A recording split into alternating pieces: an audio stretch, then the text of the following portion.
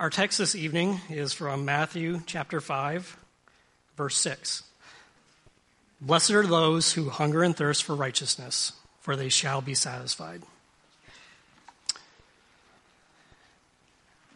Now, if you came to church tonight hoping to hear a good war story, you're in luck. I promise there's a point. So, in 2010, when I was in Afghanistan, we were on an extended mission. When we were ambushed in the middle of a field, it was a barren field. There's nothing to really hide behind or take cover behind. And we were pinned down for several hours. To make things worse, I was in a scout sniper platoon, and apparently we were so well camouflaged that some friendly forces mistook us for the enemy, and they started sending mortars towards us. So this went on for several hours, and because it was such an extended mission, we began to conserve water. When the fighting was finally done and we were walking out, I pulled out the last of my water. Now, this mission had gone on for about 16 hours at this point, and we'd been baking in the Afghanistan sun all day. And I cannot think of a time when I've been as thirsty as I was in that moment. So I took a drink of this little bit of water that I had left, and it was the most refreshing, delicious, thirst-quenching drink I've ever had. And then we returned to our base, and I ate 2 of the most delicious U.S. Army-grade hot dogs I've ever tasted. Now, if a little bit of water and a couple of hot dogs can be so satisfying in a moment, how much more satisfying will the righteousness of Jesus be in eternity?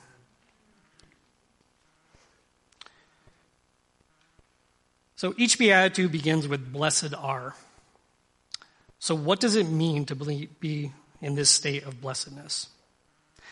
The world would tell us that it means to acquire wealth and possessions, to live a happy life, to have the things we want. But in the Bible, to be in a blessed state has a spiritual meaning. Simply put, it means that you're in a right standing with God. And on this side of the cross, who is in a right standing with God? Disciples of Jesus, true Christians. So each beatitude describes something a Christian must be, as well as something a non-Christian cannot be in a biblical sense. Psalm 32, verses 1-2 tells us, "Blessed is the one whose transgression is forgiven, whose sin is covered. Blessed is the man against whom the Lord counts no iniquity, and in whose spirit there is no deceit." This verse describes the greatest act of grace God can bestow upon us, the forgiveness of sin. That is what it truly means to be in this blessed state, to have your sins forgiven and to be in a right relationship with God. If you are in this state, you will have eternal happiness. So in this 4th beatitude, we learn that those who hunger and thirst after righteousness shall be satisfied and will be in a blessed state. What we long for in this life has eternal consequences. Hungering and thirsting after the righteousness found in Jesus will eternally satisfy our souls, while hungering and thirsting after the things of this world will leave us eternally disappointed and empty. Think about this in terms of cotton candy. In appearance, it seems to have substance, but when you eat it, it dissolves and has no lasting, satisfying effect on your hunger. It might satisfy your sugar craving, but it lacks the nutrition and fullness of a real meal. Now, what is the righteousness that is spoken of in this verse? One definition is living in a manner that is in perfect alignment with God's standard. And we can't do that on our own. We are sinners and cannot possibly live in perfect alignment with God's standard. Now, Romans 3:20 tells us, "None is righteous, no, not one." So this confirms it's not something we can find in ourselves. Humanity started off righteous. Adam and Eve lived in a perfect alignment with God's standard. They were righteous and they were blessed. But when they sinned, they plunged themselves and all of us into unrighteousness. So we must look outside ourselves for righteousness to someone else, and that someone is Jesus Christ. 1 Corinthians 1:30 tells us, "And because of God, you are in Christ Jesus, who became to us wisdom from God, righteousness and sanctification and redemption." So in Jesus is the righteousness that we are called to hunger and thirst for. Martin Lloyd-Jones tells us that the desire for righteousness, the act of hungering and thirsting for it, means ultimately the desire to be free from sin in all its forms and in its every manifestation. You see, sin separates us from God, and the desire for righteousness is a desire to be right with God, to get rid of sin, because sin is what comes between us and God. Because of the righteousness that we can have through our faith in Jesus, our relationship with God is repaired, and we can be made righteous. So what does this verse mean when it says to hunger and thirst after righteousness? Jesus doesn't waste words. So if he says something, we should pay attention. There's a reason he chose the words hunger and thirst and not seek, desire, chase, etc. Hunger and thirst signify something that every human experiences every day. These are feelings that will never be fully satisfied for any significant amount of time in this life. No matter how much you eat and drink today, you'll be hungry and thirsty tomorrow, and the day after, and the day after that. The hunger and thirst in this verse is an ongoing spiritual process. Ecclesiastes 3:11 tells us that God put eternity into our hearts, and there is a longing inside us for something that this world cannot provide. We cannot be fully and finally satisfied in this life, but a continuous hunger and thirst after the righteousness found in Jesus will prepare us for an eternity in which we will be satisfied beyond anything we can imagine. In Psalm 42, we're told, "As a deer pants for flowing streams, so pants my soul for you, O God. My soul thirsts for God, the living God." Does this describe you and your hunger and thirst after righteousness? Do you seek righteousness like a deer pants for a flowing stream? Does your soul thirst for Jesus and the righteousness found in him? Martin Lloyd-Jones argues that hunger isn't a strong enough word to describe what is really called for by this verse. He references J.N. Darby, who says, "When the prodigal son was hungry, he went to feed upon husks," meaning he was so hungry that even pig feed was appetizing. "But when he was starving, he returned to his father." Are you turning to your Father, to God, on a daily basis to satisfy the longings that this world cannot provide? The hunger and thirst in this beatitude denotes a sense of desperation. You have to want it, you have to crave it, and right now, you are as close to God as you want to be. John Papper aptly illustrates what it means to hunger and thirst in the wrong way. He said this in a sermon in 1986. "Many of you here are like this. Your soul is hungry and your heart is thirsty. You feel an insatiable longing for something. You are restless. Almost everywhere you turn, the grass is greener than where you're standing. And the great tragedy for some of you is that even though this is the Spirit of God beckoning you to himself, you turn away again and again to short-term, temporary, backfiring pleasures." So what does it mean to be satisfied? In John 6, we read of Jesus feeding the 5,000. Jesus fed 5,000 men with only 5 loaves of bread and 2 fish. In this story, the people's earthly hunger was satisfied.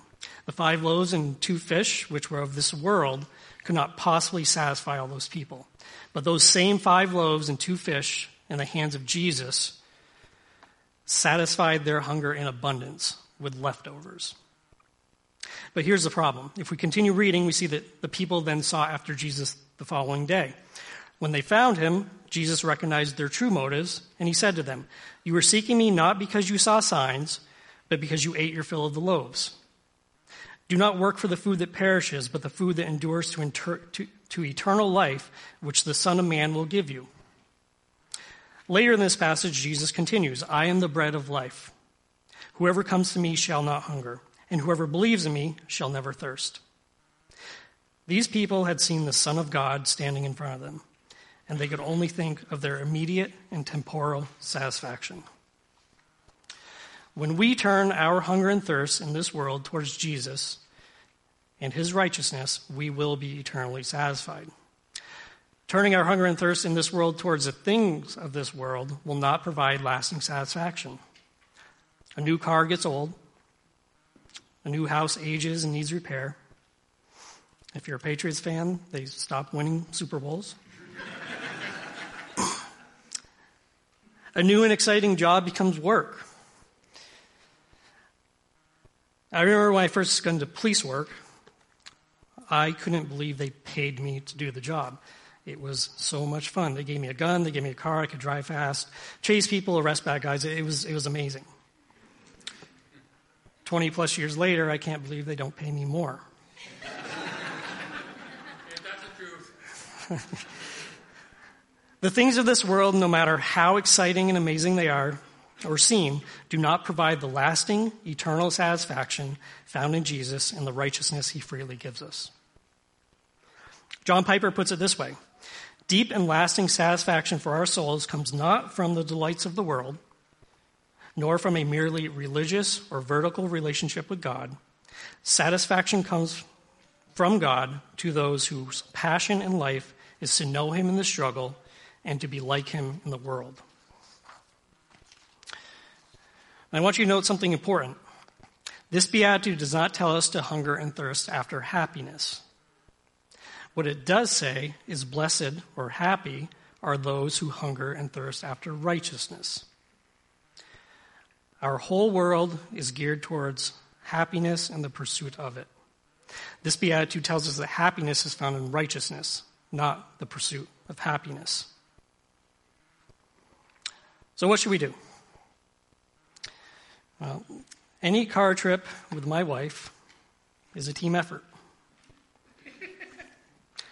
I drive and she tells me how to do it.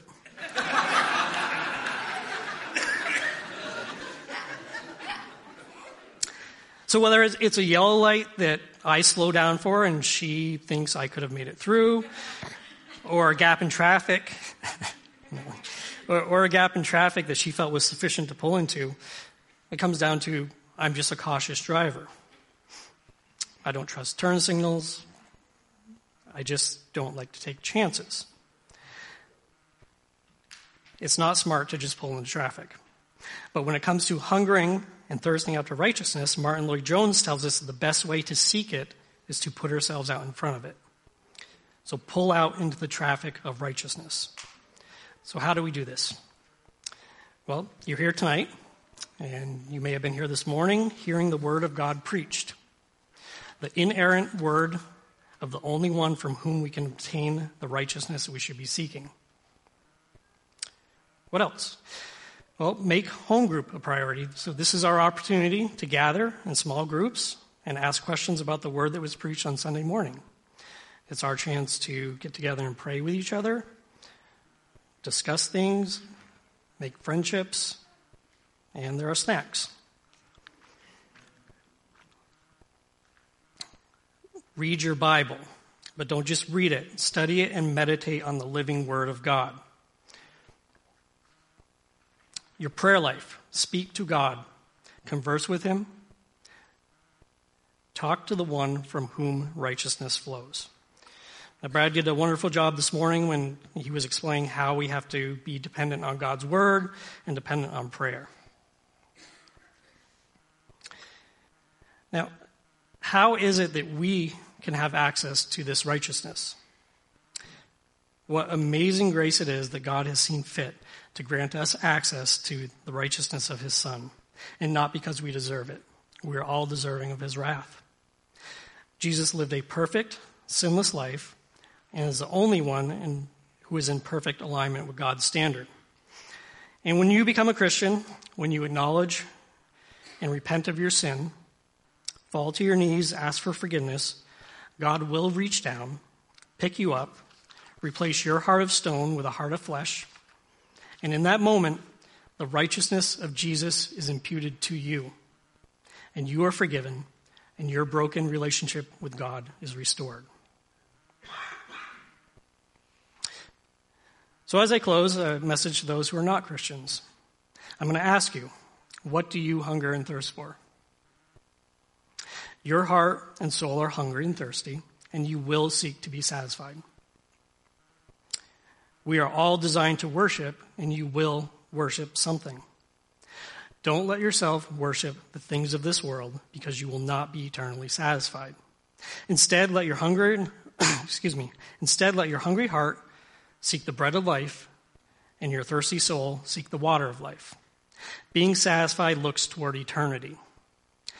You will still face trouble and trials in this life, but you will not find lasting satisfaction in anything other than Jesus. Isaiah 55, 2-3 says, "Why do you spend your money for that which is not bread, and your labor for that which does not satisfy? Listen diligently to me, and eat what is good, and delight yourselves in rich food.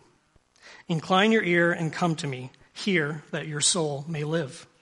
And I will make with you an everlasting covenant, my steadfast, sure love for David." This is an invitation to accept what God offers, a relationship with him through faith in Jesus. Will you accept this invitation? And to my brothers and sisters in Christ, what do you hunger and thirst for? Are you hungering and thirsting daily after the righteousness found only in Jesus? Let me give you an image of how your hunger and thirst on this earth will be satisfied in heaven. And this is from Revelation 22.